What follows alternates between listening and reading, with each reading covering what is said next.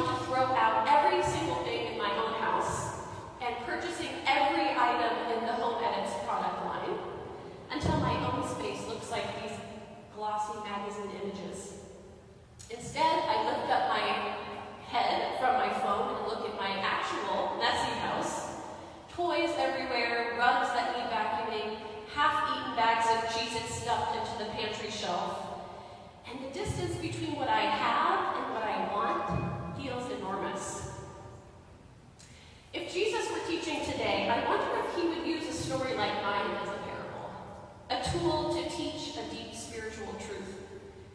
In the gospel reading today, he tells a parable that would have really hit home for listeners at the time, people whose lives were centered around agriculture.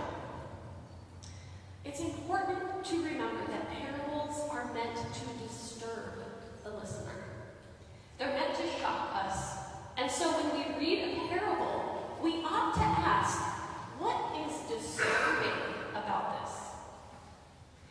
Jesus tells a story about a rich man whose land produced abundantly.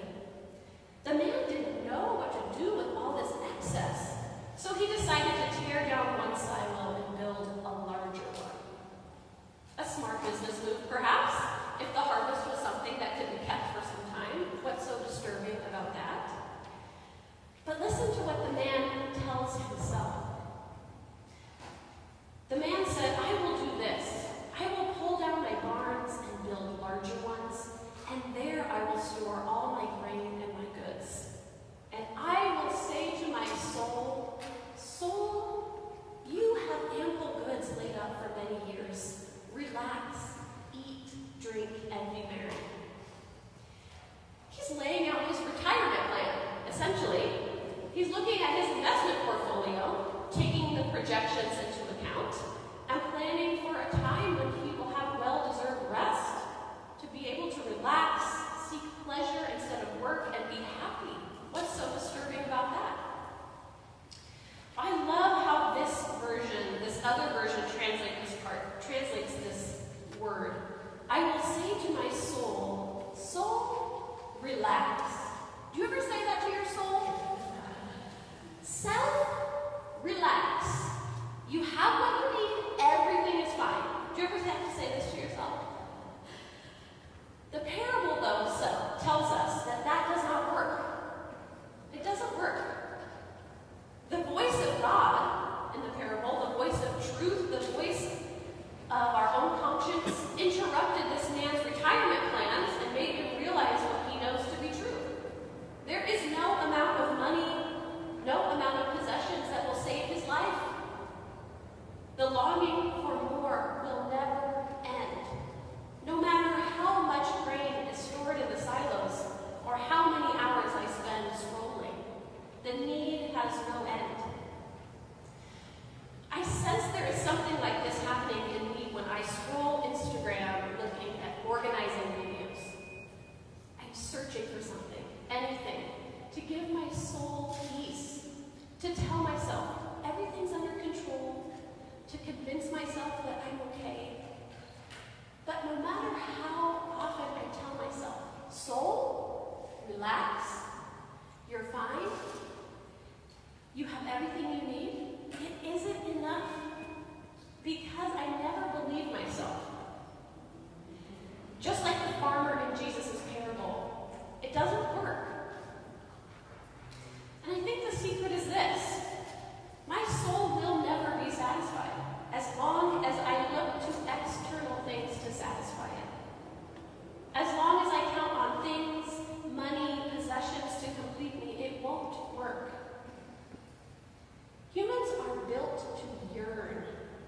We are built with longing programmed into the very fiber of our beings. Our faith tradition tells it this way. There was once a garden, and the people were happy and free, unencumbered with shame and need. They were happy. They had everything they needed, and they were completely connected with God, each other, and themselves. But something happened. They've been longing to go back ever since. We've been longing to go back ever since. Humans humans, we long for more. We long for beauty. We long for perfect and happiness. And when we don't get it, which we inevitably won't, we build up walls to protect us. Walls made of stuff, the garages of our hearts stuffed to the brim, just like our actual garages are stuffed to the brim with things we don't use for 3 years but keep just in case.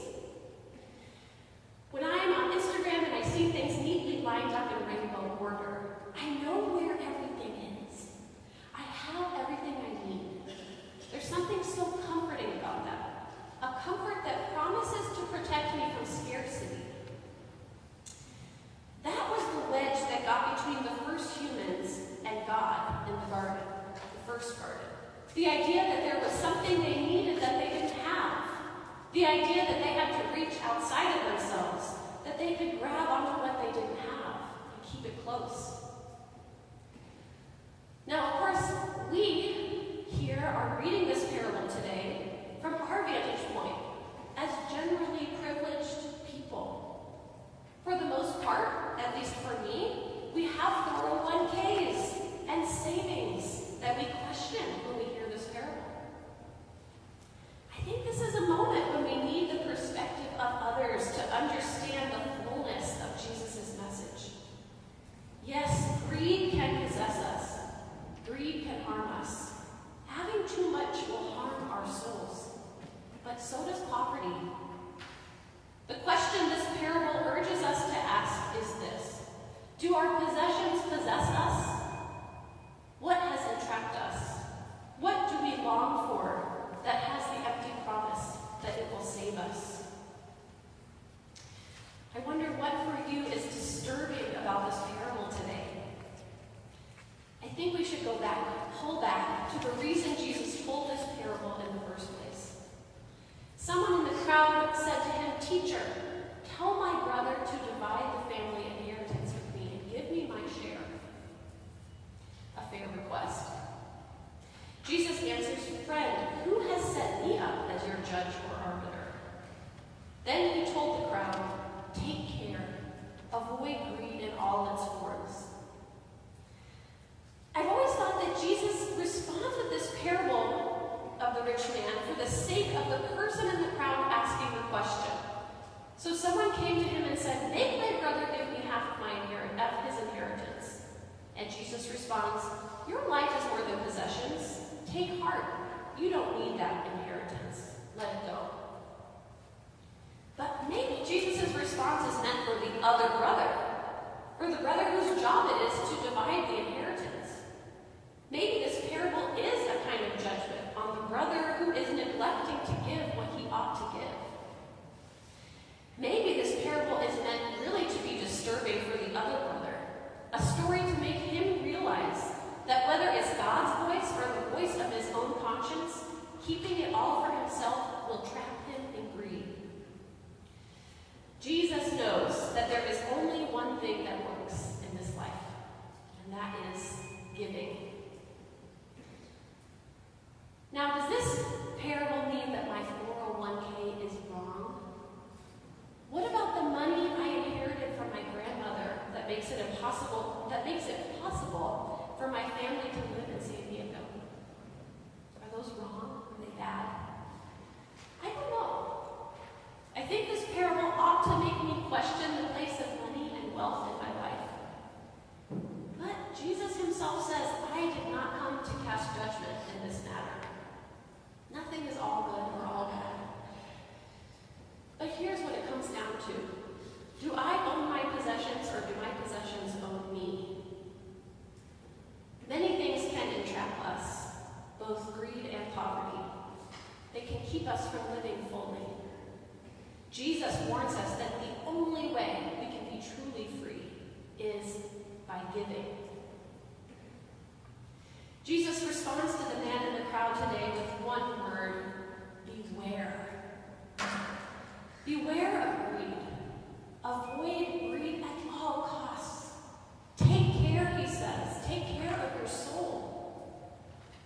Jesus teaches us that the true definition of self-care is inextricably linked to care of the other. There is no way to care for ourselves if that care neglects others.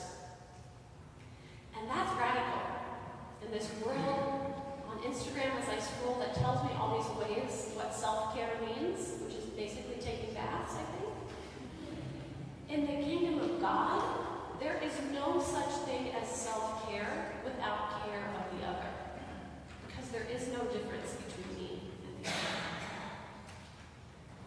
So I think my own Instagram struggles are the parable that Jesus would tell today. That the thing I'm yearning for is not found in the little glowing rectangle of salvation, but that true freedom is found in giving, in taking care of others. We take care of ourselves.